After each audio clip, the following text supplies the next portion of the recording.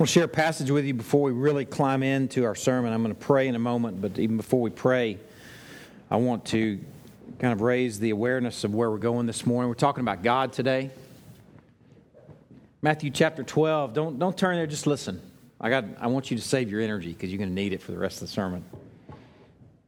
Matthew chapter 12, verse 31. Listen to this. Jesus is speaking.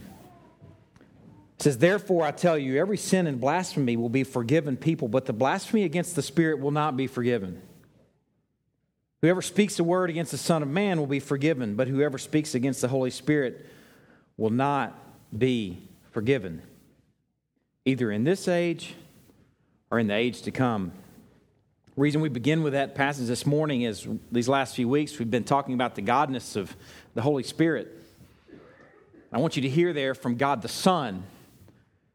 We're not going to get into what blasphemy of the Holy Spirit is. That's like a Wednesday night Bible study or maybe a Sunday morning whole sermon dedicated. But I just want you to hear the tone that God the Son is saying, man, don't run down the Holy Spirit. Don't call something that the Holy Spirit is doing as not from Him. That's what blasphemy is. Don't do that. He has an incredibly high view of the Holy Spirit. And what you need to know before we really climb into this sermon about the Holy Spirit is that He's not an angel. He's not a cherub. He is God, the Holy Spirit, fully God, fully Spirit. We're going to get into here in a moment what He does. Let's pray.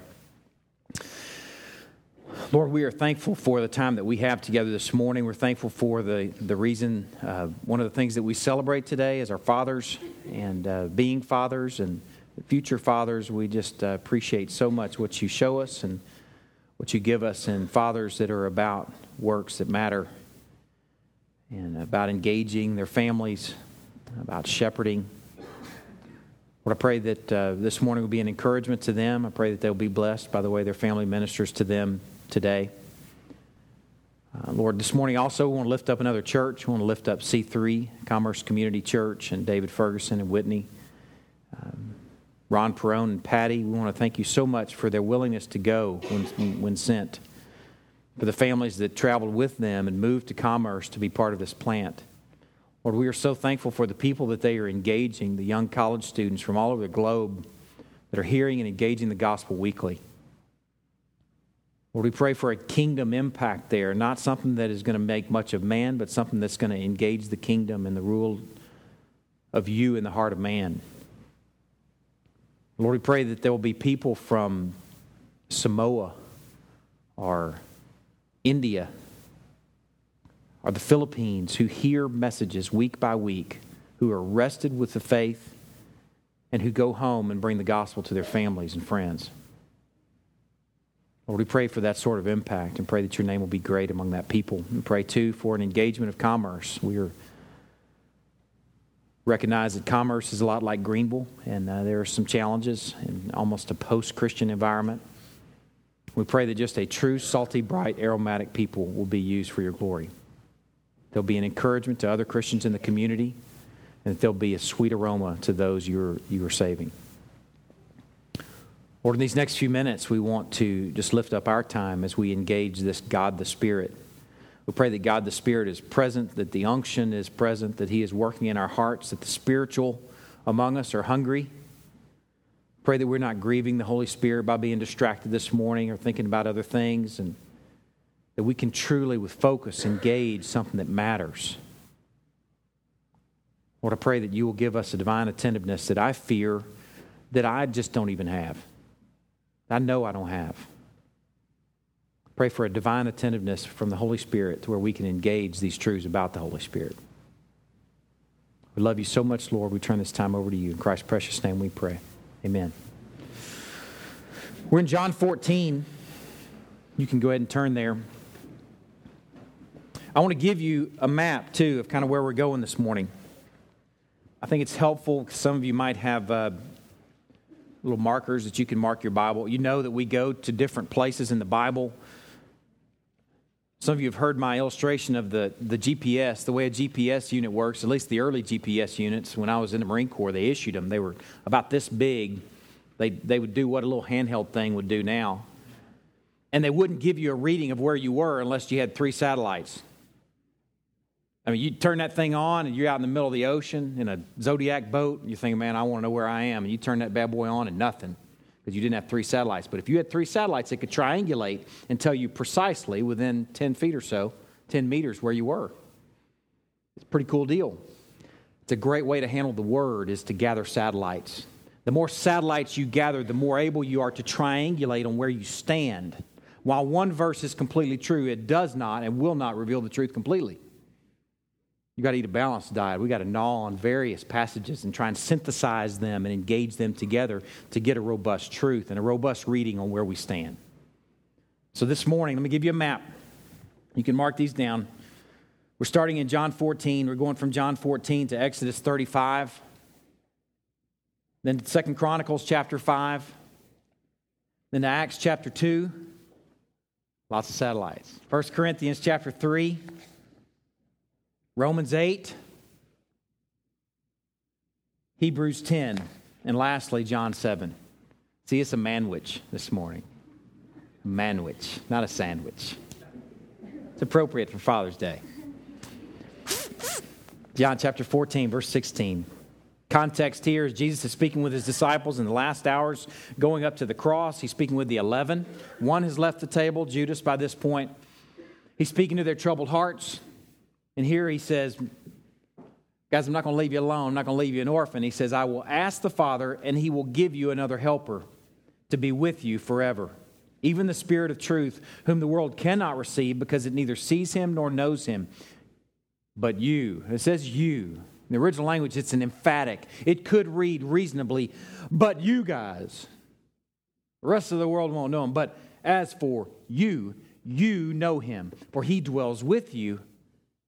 And check it out. He will be in you. Jesus didn't say check it out, but that's essentially where he's going right there. Jesus says, I'm going to ask the Father, and he's going to give you this thing we've engaged the last few weeks, this thing called the Holy Spirit, this person, capital P, God, the Spirit, Holy Spirit. And sure enough, 7 weeks after this night, 7 weeks almost to the day is Pentecost, 7 weeks after Passover when Jesus was crucified, God the Son prayed that God the Father would send God the Spirit who had been dwelling with them, and he shows up at something called Pentecost, and he moves into them. He got what he prayed for, and to this day, the Holy Spirit takes up residence in us. So it's worth engaging what this Holy Spirit does. A couple weeks ago, we considered our first sermon on the Holy Spirit from these couple of passages is that he helps us. He's the paraclete. That's what the original language is for helper. It's paraclete. He says, I'm going to send another paraclete, and the way the context is handled, like me. It's not just an additional paraclete, but I'm going to send another one, and he's going to look a lot like me, is essentially what he's saying right there. There's so much mystery surrounding the Holy Spirit, and there's so much stuff going on where it's hard to know, is this from the Holy Spirit or not? We can get our hands around this and appreciate that if he's saying, I'm going to send another paraclete like me, then this Holy Spirit is going to look a lot like Jesus looked when he walked on the earth. I never saw Jesus flopping around on the floor or getting bonked in the head or bonking anybody else in the head. Now, we're going to lovingly, that's not unloving when I say that. We're going to lovingly deal with some of those extremes, not in detail. But what we considered a couple weeks ago is that this helper will look like Christ. What did Christ do whenever he walked the earth? Is he taught. Man, everywhere he went, they called him the teacher. And sure enough, that's what the Holy Spirit does. He teaches us all things. He brings to remembrance all that Christ has said and done. He bears witness to Christ. And what we considered last week, he guides us into all truth. It's helpful to know that this paraclete is going to be a helper like Christ. We define, too, help based on this. If he is the helper that we have right now with us, indwelling, then we can define help from that. We consider this continuum of help. On one end, we have a Tweety bird and a green light and aspirin. Those are helpful, right? You have to listen to the sermon to get it, if you didn't listen to it. And then in the middle, there's a paycheck. That's helpful. But none of those things are eternally helpful. On the eternal end, it's helpful to know that we have another paraclete, the original paraclete, the advocate in the high court of heaven, mediating on our behalf, saying, no, they're innocent because of my blood, Father. That's help. That's eternal help. So there's a continuum of help. So we defined help. Help is help only in so much as it engages the Holy Spirit in what he does. Teaching, bringing to remembrance, bearing witness about Christ, and guiding into all truth. Men, you want to be a help to your families? Great day for us to engage that as fathers. Single moms, you want to be a help to your families? You will help them only in so much as you engage what the Holy Spirit does. Is it helpful going to Six Flags? Ask my kids. Boy, they would say, yeah. Is it helpful going to the fair? Sharp stick in the eye for me? Yes. It's helpful.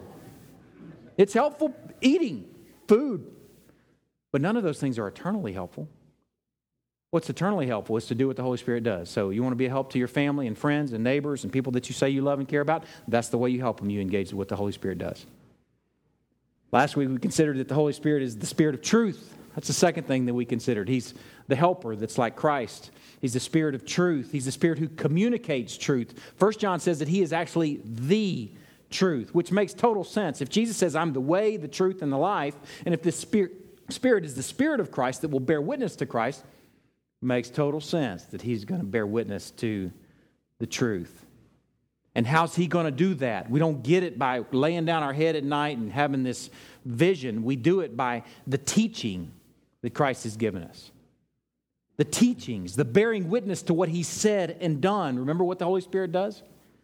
The bearing witness about Christ, the bringing to remembrance all that Christ has said and done, the guiding us into all truth. That's what the Holy Spirit does, and that's why he's a Spirit of truth. If there's another spirit that makes much of himself, that's not the Spirit of Christ.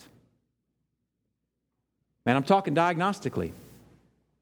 And I'm not talking about all environments where people are flopping around on the floor getting bonked in the head. But it's strange that at least I hadn't seen a lot of them, but the ones I've seen, I'm like, man, do y'all talk about Jesus at all? Or is it all the Spirit? Spirit this, Spirit that, Spirit this, Spirit that. I'm saying, man, according to my Bible, the Spirit guides us in all truth, and the Spirit bears witness about Christ. The Spirit's like a big arrow that's going saying, there he is. Look at him. Isn't he awesome? Let me expose what he said and done. Let me give it meaning.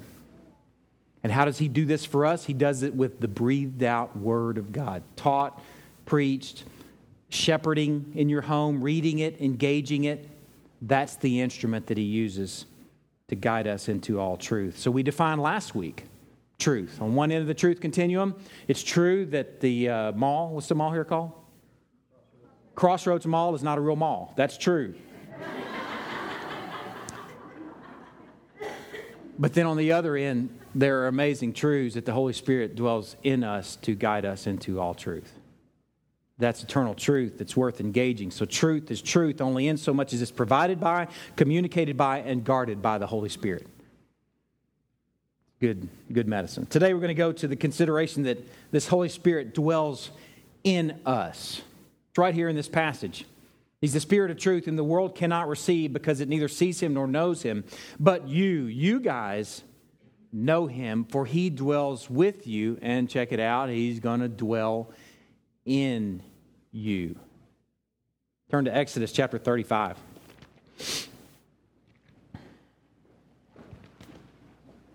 I want to show you something. You have to take in the full sweep of our Bibles to understand the significance of the Holy Spirit dwelling in you. Let me give you kind of a bird's eye view of where we're going. We're going to consider the tabernacle first, and then we're going to consider the temple, and then we're going to consider what happened at Pentecost. First of all, the tabernacle. Let me give you kind of a bird's eye view. God calls Moses to lead his people out of Egypt. They've been in slavery there for 400 or so years. He leads them out of Egypt through the plagues, the final one being the Passover, where the firstborn of Egypt dies. They walk across the Red Sea on dry land. They go into the wilderness. They go to Sinai. They get the 10 Commandments. While Moses is off up at the top of the mountain, all the people talk Aaron into getting all the gold together and making a golden calf. And Moses says, I didn't know how that happened. We just threw it in the fire and pop, out came a calf. And they danced around this fire like a bunch of hooligans. And Moses came back down the mountain, dropped the tablets. And then he mobilized the rest of the Levites. Grab your swords and start hacking away your brothers and sisters and children for what they have done. They turn into a bunch of ninjas. And then he brings a plague on them. And then we pick up in chapter 35. Just look at the headings. Midway through chapter 35 become the contributions for the tabernacle. Okay, they're in the wilderness. They've gotten the 10 Commandments. They're starting to get the rest of the law. Moses is meeting with God at a place called the Tent of Meeting. And now enters this new thing called a tabernacle. It's also called the Tent of Meeting, but the Tent of Meeting initially was different. It was just Moses and God. But then it morphs into this thing called the tabernacle. Midway through chapter 35, they start getting together the contributions for the tabernacle. Look on down. There's construction of the tabernacle. Chapter 37, there's the making of the ark, where they will put the tablets of stone. They'll put some manna in there. There's the making of the table. I'm just reading my headings in my Bible. You may have a little different headings. Just look at your headings, just to get the big picture. There's the making of the lampstand, the making of the altar of incense, chapter 38. There's the making of the altar of burnt offering, making of the bronze basin, making the court, making the materials for the tabernacle, making the priestly garments. There's chapters and chapters dedicated to what's unfolding here. What they're making essentially is a place for God to dwell with his people. Look where we pick up in chapter 40. It says, the Lord spoke to Moses, saying, on the first day of the first month, you shall erect the tabernacle of the tent of meeting, and you shall put in it the ark of the testimony, and you shall screen the ark with the veil. And you shall bring in the table and arrange it, and you shall bring in the lampstand and set up its lamps.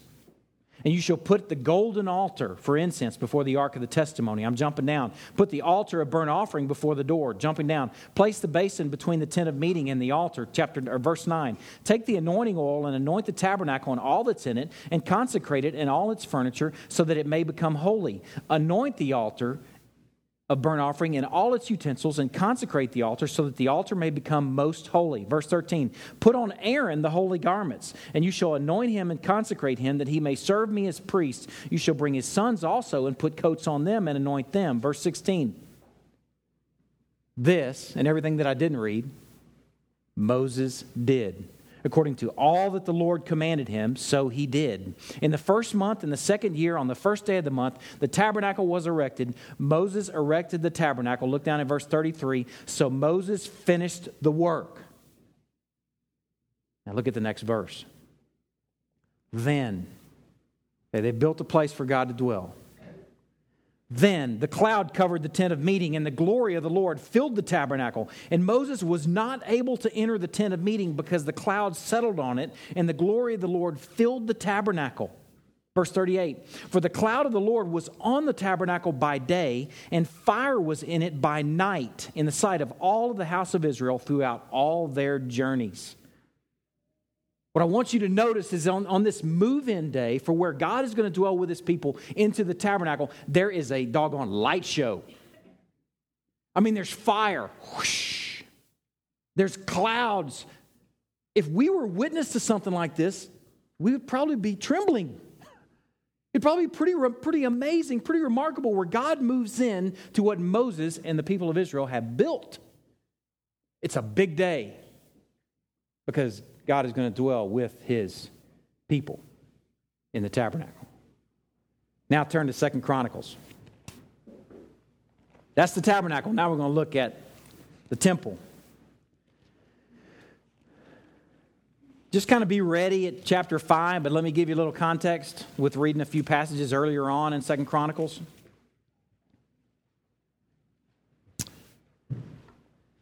The book of 2 Chronicles starts out with this picture of Solomon and a bunch of people going off to worship at this tabernacle that Moses built. Okay, we've got to connect dots here. You got to be real intentional. You got to really engage. This is a meal for the spiritual. So I'm encouraged at that. So the spiritual will engage this. Listen, and Solomon and all the assembly with him, stay over there in chapter 5 and just kind of be ready to look at some headings. And listen, and Solomon and all the assembly with him went to the high place that was at Gibeon for the tent of meeting of God, which Moses, the servant of the Lord, had made in the wilderness, was there. The tent that we just read about. The place that was built and a light show happens, fireworks, when God shows up to move in, was at Gibeon. Solomon goes there. The chronicler connects us here.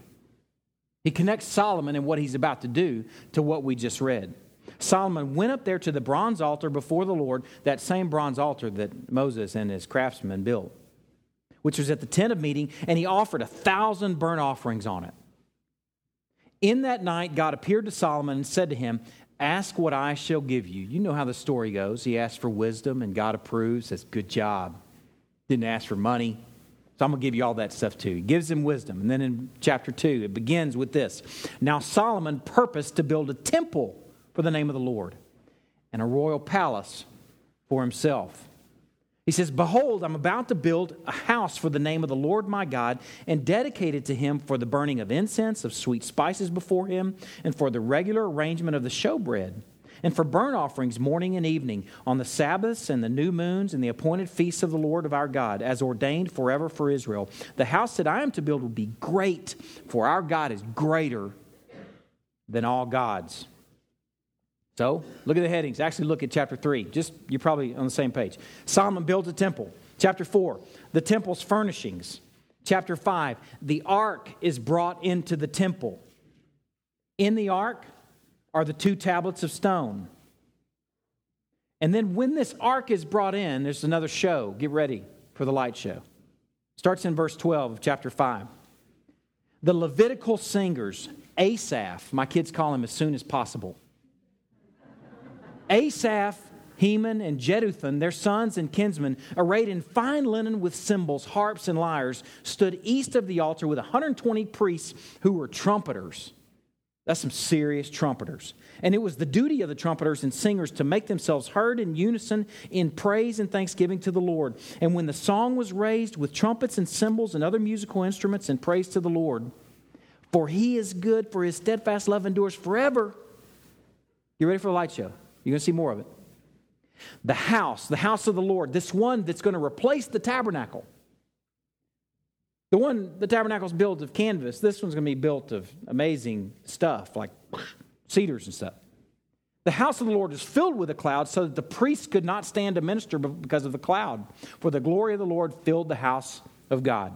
And then Solomon said, the Lord has said that he would dwell in thick darkness, but I have built for you an exalted house, a place for you to dwell in forever. Then the king turned around and blessed all the assembly of Israel. In verse 12, then Solomon stood before the altar of the Lord in the presence of all the assembly of Israel and spread out his hands. In verse 14, he said, O Lord, God of Israel, there's no God like you in heaven or on earth, keeping covenant and showing steadfast love to your servants who walk before you with all their heart, who have kept with your servant David, my father, what you declared to him. You spoke with your mouth and with your hand have fulfilled it to this day. Now therefore, O Lord, God of Israel, keep for your servant David, my father, what you promised to him. And then down in verse 18, he says, but will God indeed dwell with man on earth? It's a good question. What's God up to dwelling with man on earth? It says, behold, heaven and the highest heaven cannot contain you. How much less this house that I have built? Yet have regard to the prayer of your servant and to his plea. O Lord my God, listening to the cry and to the prayer that your servant prays before you, that your eyes may be open day and night toward this house. Used to be the tabernacle. Now it's this sweet house called the temple. He's going to beg him, say, Lord, turn your attention to this house, the place where you have promised to set your name, that you may listen to the prayer that your servant offers toward this place, and listen to the pleas of your servant and your people Israel when they pray toward this place, and listen from heaven, your dwelling place, and when you hear, forgive. Listen to what he says. He says, if a man sins against his neighbor and is made to take an oath and comes and swears his oath before your altar in this house, he's going to say, please show up. Then hear from heaven and act and judge your servants, repaying the guilty by bringing his conduct on his own head. Verse 24, if your people Israel are defeated before the enemy because they've sinned against you and they turn again and acknowledge your name and pray and plead with you in this house, then hear from heaven and forgive the sin of your people Israel. Verse 26, when heaven is shut up and there's no rain, it's just these one scenario after another. And he's pointing toward the house. God, show up. When heaven is shut up and there's no rain because they've sinned against you, if they pray toward this place and acknowledge your name and turn from their sin when you afflict them, then hear in heaven and forgive the sin of your servants. Verse 28, if there's famine, verse 29, whatever prayer, whatever plea is made by any man or all your people, each knowing his own affliction and his own sorrow, and stretching out his hand toward this house, then hear from heaven your dwelling place and forgive and render to each whose heart you know, according to all his ways. For you only know the hearts of the children of mankind. When a foreigner shows up, verse 34, if your people go out into battle, verse 36, if they sin against you, verse 38, if they repent with all their mind and with all their heart in the land of their captivity, and they turn toward this house that I have built for your name, then maintain their cause and forgive your people who have sinned against you. Now, O my God, let your eyes be open and your ears attentive to the prayer of this place. It says, and now arise, O Lord God, and go to your resting place. He's saying, God, please move in. Please move into this temple that I built for you.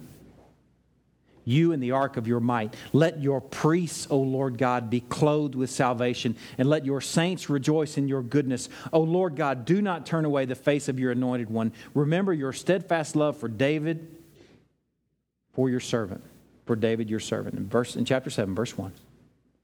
As soon as Solomon finished his prayer, fire came down from heaven and consumed the burnt offering and the sacrifices, and the glory of the Lord filled the temple. And the priests could not enter the house of the Lord because the glory of the Lord filled the Lord's house. When all the people of Israel saw the fire come down and the glory of the Lord on the temple, they bowed down with their faces to the ground on the pavement and worshiped and gave thanks to the Lord, saying, for he is good, for his steadfast love endures forever. The first picture is God moving into a tabernacle built by human hands, feeble, sinful human hands, where a holy God's going to dwell with sinful man. The second is a holy God's going to dwell with sinful man in the temple. And when he shows up, man, it's on. It's a light show. It's fireworks. Like Solomon says, man, heaven can't even contain you. What are you going to do, dwelling with man? That's like a scandal. Now turn to Acts chapter 2.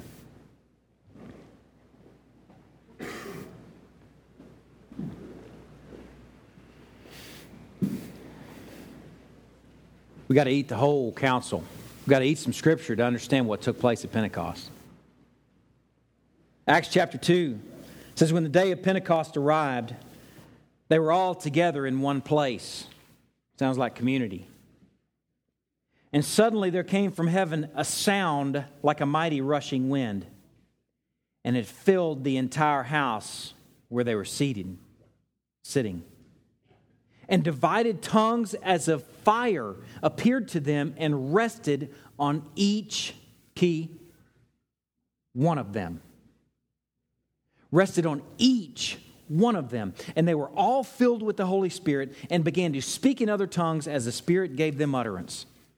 Now there were dwelling in Jerusalem Jews, devout men from every nation under heaven. And at this sound of the multitude came together, and they were bewildered because each was hearing them speak in his own language. And they were amazed and astonished, saying, are not all those who are speaking Galileans?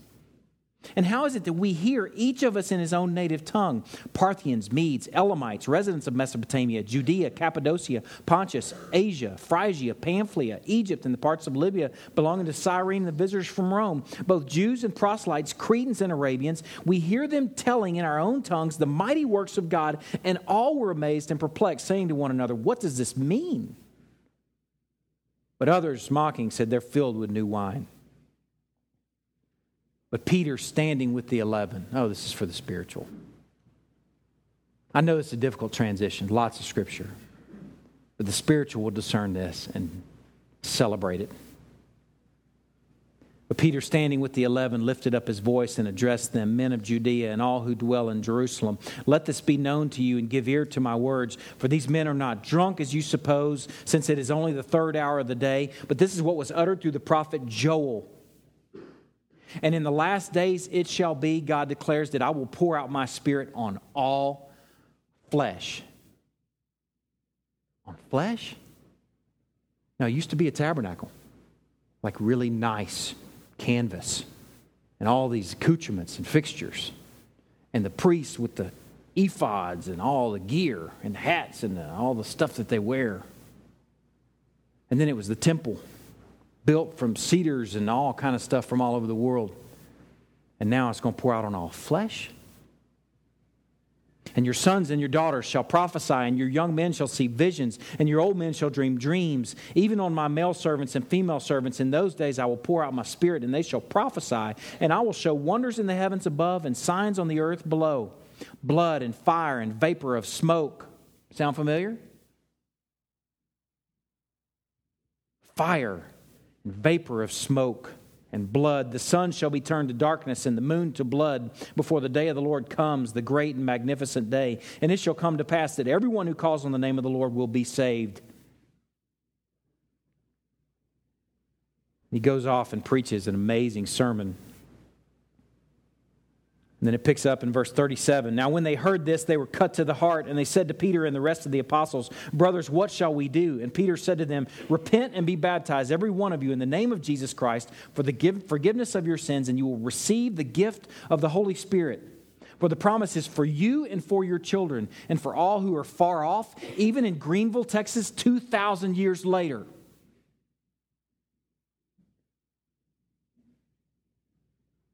Everyone whom the Lord calls to himself. And with many other words he bore witness and continued to exhort them, saying, "Save yourselves from this crooked generation." So those who received his words were baptized, and there were added that day about 3,000 souls. Just like Jesus said, he's dwelt among you, but he's going to dwell in you. That day was Pentecost when he showed up and he moved in, and there was a light show. And there were fireworks, the sound of a mighty rushing wind that filled the house. There's divided tongues of fire appeared and rested on each of them. They spoke in languages they didn't know, and others understood the preached message in their own tongue, like an undoing of Babylon. And as they preached, 3,000 people repented and believed and were baptized. Turn to 1 Corinthians 3. I want you to see how this comes together. God, it's so amazing. 1 Corinthians 3.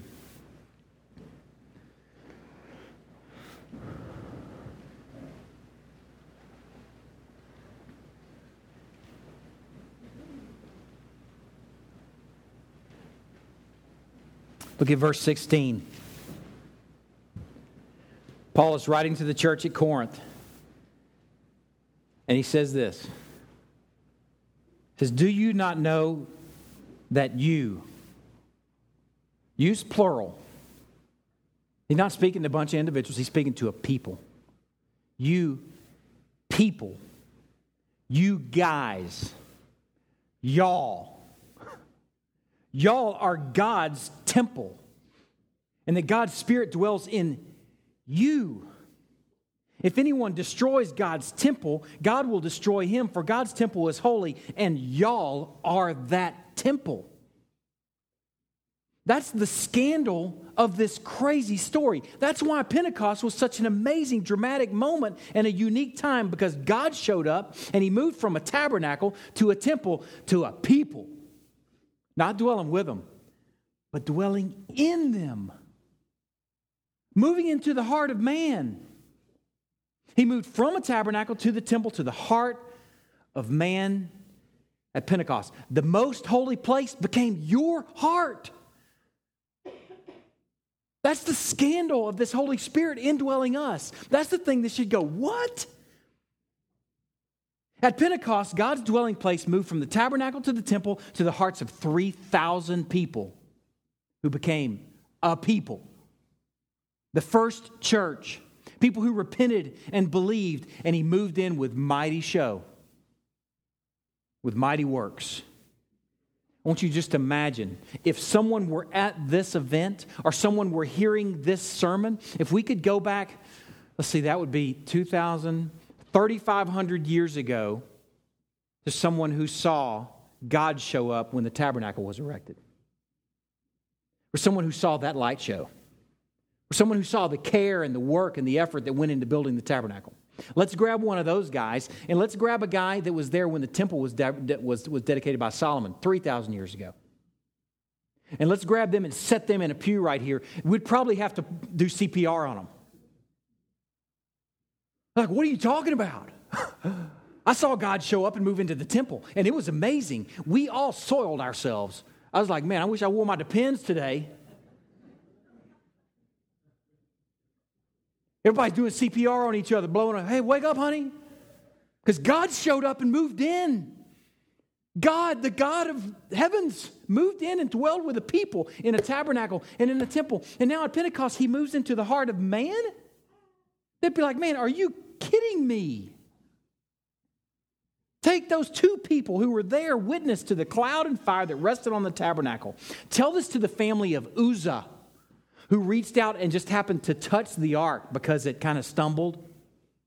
The oxen stumbled, and it looked like the ark was going to fall, and he assumed that his hand was cleaner than the ground, and he touched the ark, and he fell stone cold dead. Tell it to Uzzah's family that God is going to dwell in the heart of man.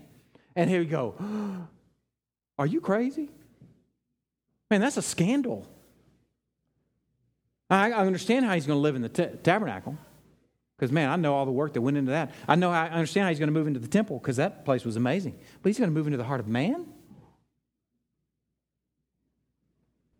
Man, they would see this as a scandal. I think the word that they would be was flabbergasted. It's a good word. Flabbergasted. Are you kidding me? They would say, oh, he's dwelled with us, but now he's going to dwell in us? Now that is a scandal. See, we've got to take in the full sweep of this story to appreciate what happened at Pentecost, to appreciate here 2,000 years later while we're preaching and engaging a message on God dwelling in us, the gravity of what's taking place there. Man, it ought to blow our minds. We ought to be like flabbergasted with those two people from the tabernacle dedication and the temple dedication. I turn to Romans chapter 8.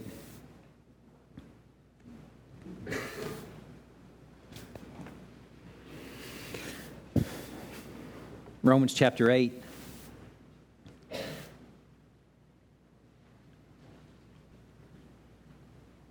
Verse 8. Once you make this transition now, if God is dwelling in you, here's what this means. And here's what it means if he's not in you. Hopefully you're blown away by the fact that he moved into people. But now let's consider the reality of what that means. First of all, in verse 8, it says, those who are in the flesh cannot please God. In verse 9, it says, you, however, you Roman believers, you're not in the flesh, but in the Spirit. If, in fact, the Spirit of God dwells in you. Anyone who does not have the Spirit of Christ, it's synonymous for Spirit of God, does not belong to him. It's the thing you guys have to realize from these last 3 weeks, talking about the Holy Spirit and talking about what he does. You've got to realize if you don't connect to what he does, then he's not in you. Scott and I talk on Thursday afternoons, and we kind of chew on things before the weekends. It's kind of our ending of the week is Thursday evenings. And Scott said, maybe that's why people are so taken with the charismata. Because we believe that if the Holy Spirit is in us, then something should show up. There ought to be some evidence.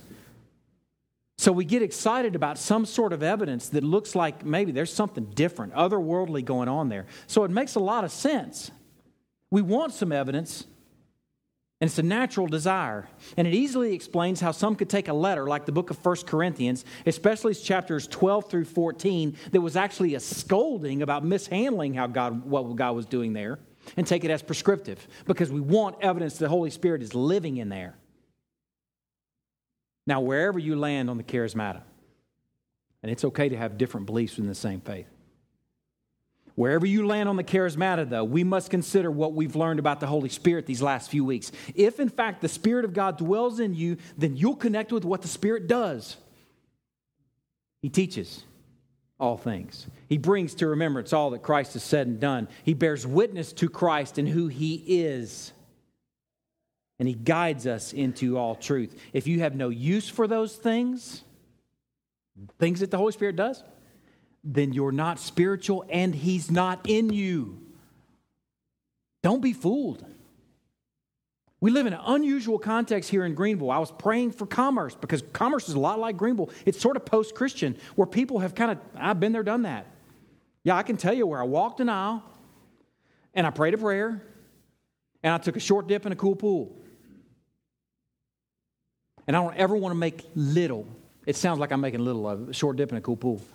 I don't ever want to make little of those things, but those are not the picture of the entire faith. That could very well be the beginning of faith for some people. But the problem is we live in a context where most people think they're square with God because that has happened. And their assurance of salvation comes from, man, I remember what it was like that day. I cried, so it's for real. Man, think of all the things that can make you cry. That's not where assurance of salvation comes from. If you want to have a sense, does the Holy Spirit dwell in me? Do you connect to what the Holy Spirit does? Teaching us all things. Bring to remembrance everything Christ has said and done. Bearing witness to who Christ is and what He's done. And guiding us into all truth. That is a much better source of assurance of salvation. You have no use for those things like most of Greenville doesn't. But yet you've had an event. I don't know what that is. If the Holy Spirit is dwelling in you, these are the things that will be there. And whatever someone may make of a prayer language or tongues or works of healing and a charismata, these things, the things that we just talked about, these are the mark of the presence of the indwelling Holy Spirit. These are the primary mark that you hunger for the taught realities about Christ. That you hunger when He is borne witness to by the Holy Spirit. How do you know if He's in there? You want to have a sense of how can I have assurance of salvation? You come under conviction as the Holy Spirit teaches through, yes, feeble preachers. Feeble teachers, some of y'all. Feeble shepherds, hopefully all of y'all. You come under conviction when the Word is read. You hunger for the truth because the Spirit of truth is in you. It's a natural move. You want to be with Him and His people. Your life is changing over time to look more like the Christ that He bears witness to. You want evidence of your salvation? That's evidence of the indwelling Holy Spirit. If those things aren't there, man, I don't know what to tell you.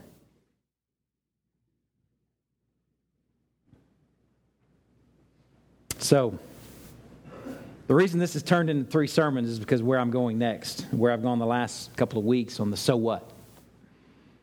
Okay, God moved into man, which is a total scandal, which hopefully you're engaging the word that we've engaged so far, and you're agreeing, yeah, He moved in. And if He's not in there, then He's not in there, and you're not His. So if you've engaged this so far, it's appropriate for us to ask, so what if God dwells in man? I'm going to offer 3 things. First, it will impact your worship. It's probably a couple years ago now that we had a series of sermons from the book of Leviticus. Dusted off the cobwebs and the dust, opened it up, and man, it came alive. As we realize the way that God, a holy God, dwells with unholy man. It's a book that explains how things are supposed to happen in this tabernacle that we read about a little bit ago. Because for a holy God to dwell with unholy man, something's got to die.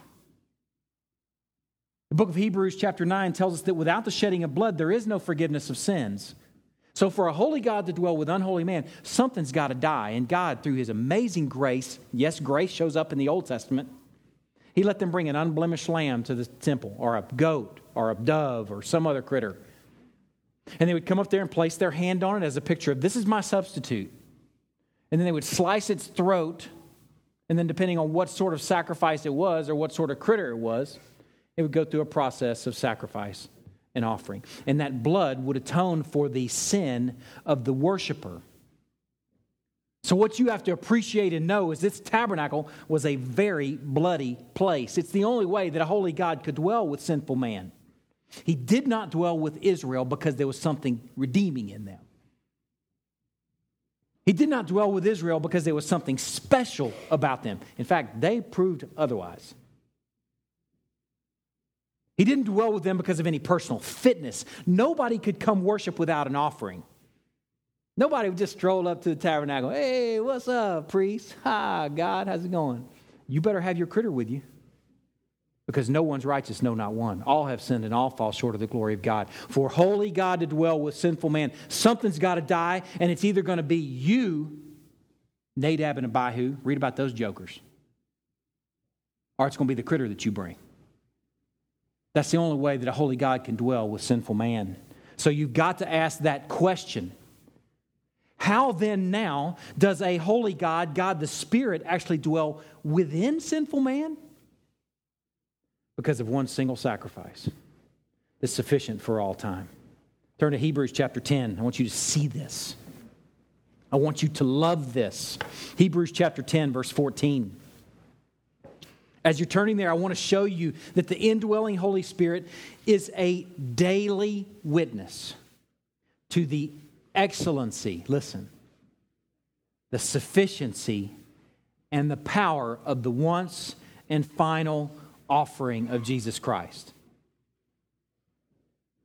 It perfected the worshiper for all time, past, present, and future. No more critters needed for God to dwell with unholy man, because the ultimate critter, capital C critter, fully man but yet fully God, let us place our hand on his head, saying he's our substitute. And he took his own life so that we might live. Listen to this passage, Hebrews chapter 10, verse 14. For by a single offering he has perfected for all time those who are being sanctified. We don't need to go out into the field and find an unblemished lamb because he's already died for us. And in verse 15, see the connection to the Holy Spirit. The Holy Spirit bears witness to us, for after saying, this is the covenant that I will make with them after those days, declares the Lord. I will put my laws on their hearts and write them on their minds. Then he adds, I will remember their sins and their lawless deeds no more. Where there is forgiveness of these, there is no longer any offering for sin. The Spirit that lives in us bears witness to the finished work of Christ. The Spirit that lives in us testifies to the reality that he can live in us because Christ died for us, period. We have that daily worship opportunity. And let me tell you, folks, this has got to impact your Tuesday. It's got to impact when dad, husband, you're in the kitchen. This never happened to me, but I'm going to share something that I've heard can happen. You're in the kitchen and your wife just said something that just really bothered you. And you're in there just really steamed. And you're like, oh man, I so want to just say whatever really on my mind. Again, this never happened to me, but I've heard it happen to some people. I really want to unleash and unload, but this reality invades that moment. And you go, know what? I'm not going to go there. Because I consider the sin that was forgiven me. And I'm not going to count that as wrong. Man, in light of what's been done for me, how could I be mad at my wife? How could I fight back or unleash? This must impact your Friday night when some of you sit lonely. Thinking, man, I wish I had me a husband. I wish I had me a wife. I wish I had a family, or I wish I had kids. Loneliness is just so rampant. These realities have got to invade those moments. That's called worship. The Spirit within you testifies to these sort of realities. That once and for all time, the mind of the worshiper is perfected because of the finished work of Christ. We don't have to, with Jacob, have to make a trip to the tabernacle every day. It's done. Once and for all time, and God can actually move in. Worship is when the once and for all time sacrifice of Jesus Christ invades your life between Sundays and is brought to bear on that kitchen frustration. On that Friday night loneliness. It's got to invade your worship. Secondly, it's got to impact how you live. I don't want you to turn there, but I'm going to share a passage with you. I just want you to listen. If you're the temple for the Holy Spirit, I want you to just listen, and let me kind of prepare you before I read this passage. The indwelling Spirit sets you apart as different. In that John 14 passage where he says, But you guys, you know him because he dwells with you, but he's going to dwell in you. He contrasts those who are walking tabernacles and temples for the Holy Spirit with the rest of the world that doesn't know him. See, we are set apart and we are holy, undefiled with the world. We are a tabernacle and temple for the living God. You've got to engage that reality. Listen to this one chapter. Just listen. The Lord spoke to Moses, saying, "Take Aaron and his sons with him, and the garments and the anointing oil, and the bull of the sin offering, and the 2 rams, and the basket of unleavened bread, and assemble all the congregation at the entrance to the tent of meeting," the tabernacle. And Moses did as the Lord commanded him, and the congregation was assembled at the entrance of the tent of meeting. And Moses said to the congregation, "This is the thing that the Lord has commanded to be done." And Moses brought Aaron and his sons and washed them with water. And he put the coat on him and tied the sash around his waist and clothed him with the robe and with the ephod on him and tied the skillfully woven band of the ephod around him, binding it to him with the band. And he placed the breastpiece on him. And in the breastpiece he put on the Urim and the Thummim. And he set the turban on his head, and on the turban in front he set the golden plate, the holy crown, as the Lord commanded Moses. Then Moses took the anointing oil and anointed the tabernacle and all that was in it and consecrated them. And he sprinkled some of it on the altar 7 times. He anointed the altar with all its utensils and the basin and its stand to consecrate them. And he poured some of the anointing oil on Aaron's head and anointed him to consecrate him. And Moses brought Aaron's sons and clothed them with coats and tied sashes around their waists and bound caps on them as the Lord commanded Moses. Then he brought the bull of the sin offering, and Aaron and his sons laid their hands on the head of the bull of the sin offering, and he killed it. And Moses took the blood, and with his finger he put it on the horns of the altar around it. And he purified the altar and poured out the blood at the base of the altar and consecrated to make atonement for it. And he took all the fat that was on the entrails and the long lobe of the liver and the 2 kidneys with their fat. Do you hear the detail that has to do with the purity of this tabernacle? And Moses burned them on the altar, but the bull and its skin and its flesh and its dung he burned up with the fire outside the camp, and as the Lord commanded Moses. Then he presented the ram of the burnt offering, and Aaron and his sons laid their hands on the head of the ram, and he killed it, and Moses threw the blood against the sides of the altar. He cut the ram into pieces, and Moses burned the head and the pieces and the fat. He washed the entrails and the legs with water, and Moses burned the whole ram on the altar. It was a burnt offering and a pleasing aroma, a food offering for the Lord, as the Lord commanded Moses. It just goes on and on and on and on. The elaborate, involved worship in the tabernacle environment. The purity of that environment matters so much. It's the same thing for the temple. This has got to impact how we live, knowing that God lives in us. When you consider the tabernacle care and the priestly duties and the cleansing rituals for just the daily operation of tabernacle worship, if we can just get our hands around the reality that God lives in us, then maybe our lives would look different. Maybe we would be urgent. Consider the care that went into the tabernacle and temple. That's the care that should go into you and what you do with your temple and your mouth and your hands and your feet and your computer and your time and your money and your thoughts. When you go, oh, wait a second, God's living in here. It's inappropriate for me to go to this place. For the tabernacle was always the tabernacle. It wasn't a whorehouse on Thursday, a diner on Tuesday, a bowling alley on Saturday.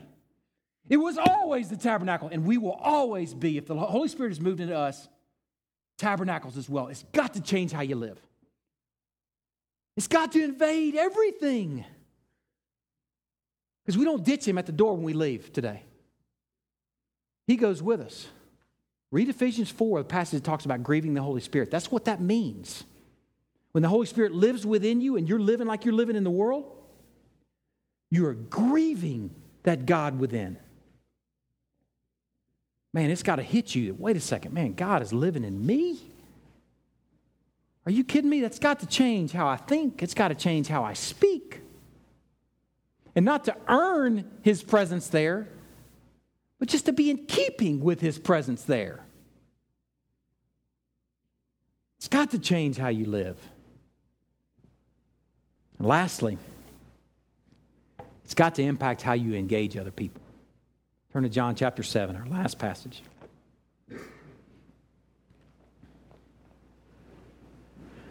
Oh, this is so beautiful. I've preached through this passage, and it wasn't until I came to this point that I'm looking back at this passage now and going, oh man, it's just unleashed now. In light of chapter 14, it's just unleashed. John chapter 7, beginning in verse 37. On the last day of the feast, this is the Feast of Booths, it's where the nation of Israel gathered and they remembered the time that they were moving across the wilderness, living in booths, huts, tents. They would build these little booths and remember that time. And on the last day of the feast, they had a kind of a water offering. Each day of the feast, they would go off to the pool of Siloam and gather up water. And they would have this big procession. And they would come back and they would gather all this water up into a big basin. And on the last day of the feast, they would take this big basin and pour it over the altar, whoosh, thanking God for his water that he's provided for them over the years. And thinking back to their nation of Israel time in the wilderness when they lived in booths. They're in that context that the Lord says, I think it must have been at the very moment that he poured the water over the altar. We don't know that for sure, but it sounds like it'd be appropriate.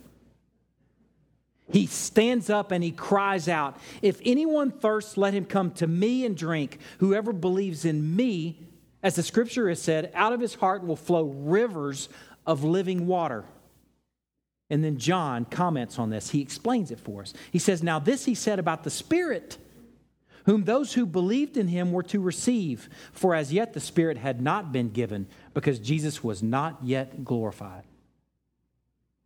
This is a passage where John is writing, he's referring to what's going to happen eventually when Christ is crucified and risen and glorified, and when he departs to be at the Father's right hand, and Pentecost shows up, and the Holy Spirit shows up. That's when the rivers of living water show up. It's so appropriate that they're pointing back to the Feast of Booths. You may remember the event at the Feast of Booths where the nation of Israel was thirsty, and God told Moses what to do, speak to that rock, and water will come forth. He didn't speak to it. He grabbed his staff and he struck it, whoosh, and water comes pouring forth from it. How appropriate that in this context that it's when our Lord was struck, when he was struck and glorified, then water comes pouring forth from him. And that living water is the Holy Spirit that he's referring to. And what he's saying here is so important, that the one who believes in Christ, out of his heart will flow rivers of living water. You've got to connect to the reality that we are not reservoirs for the Holy Spirit. We're waterfalls. We are aqueducts. We are channels of the Holy Spirit. We are conduits for the Holy Spirit. What's taking place here week by week by week is not a terminal event for you. It's not just here to fill you up. It's to equip you and fill you up to where you can then gush over onto your family, shepherds, to where you can gush over onto your workmates. It's all about others. The Holy Spirit is not just here for your benefit. He's going to use you as an instrument, as an aqueduct, to then pour on others. Man, I ask you, when you hear the word taught and preached and exposed and these realities about Christ, are those terminal events? Do they just land on you and then maybe you think about them later, but they never migrate to your heart and then your mouth? And I'm going to say you're grieving the Holy Spirit. Because that's what the Holy Spirit does, is he flows out of you onto others. And we are to do it the way he does it, teaching all things, bringing to remembrance all that he has said and done, bearing witness to Christ and who he is, and guiding others into all truth. That's what we do.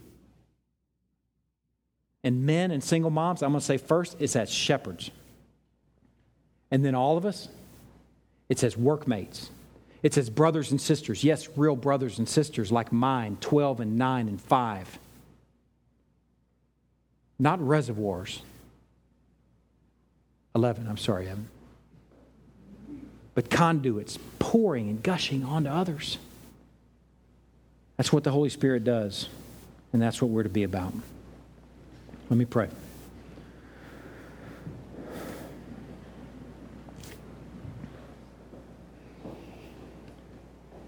Lord, we are so thankful for your word that gives us the big picture. I pray that we've been attentive to it this morning, that we've engaged the momentous events of the move-in of the tabernacle and the move-in of the temple and the move-in to the heart of man, the plural heart of man as a people. Lord, I pray that even for a moment, just for a moment at least, maybe for the first time, that we've been flabbergasted at that reality, that we can go back and that we can tremble with the witness to the tabernacle event and with the witness to the temple event, and that we can tremble this morning, if for a moment, just realizing that God moved into man. And Lord, I pray that that will just transform how we worship, that will invade that Tuesday kitchen frustration and that Friday night loneliness. Lord, I pray that it will invade how we live, that we will be arrested with the reality. As men are tempted with pornography, as women are tempted with medicating with shopping, as many of us are tempted with medicating with food, our drugs, our alcohol, Lord, that we can just be satisfied with these amazing realities, that you live in us, and that we are walking temples and tabernacles and dwelling places for you. That we can consider that fire rested on each of them.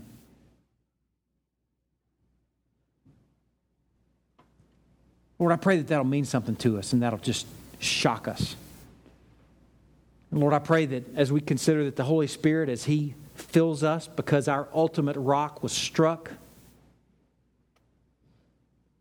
as the Holy Spirit fills us, that we will just see ourselves as conduits and conduits and channels, waterfalls gushing on other people, and that you will guard us from seeing ourselves as terminal and getting so into ourselves and so focused on ourselves and what we need and what we want that we never pour the Holy Spirit onto another.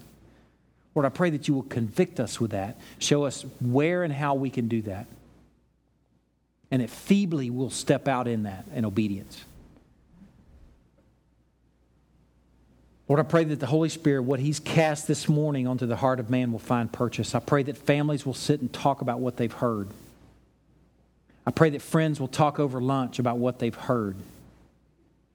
I pray that brothers will talk with each other and say, hey man, are you living like a temple? Is there anything in us that's not bringing glory to the indwelling God? Lord, I pray that you will guard our hearts, that we'll do that as an act of worship, never as an act of trying to earn something, but just simply in response and in keeping with who we are. Lord, we are so thankful for the Holy Spirit. We're so thankful that Christ did not leave us orphans. And we pray these things in Christ's precious, holy, good name. Amen. Let's worship in song.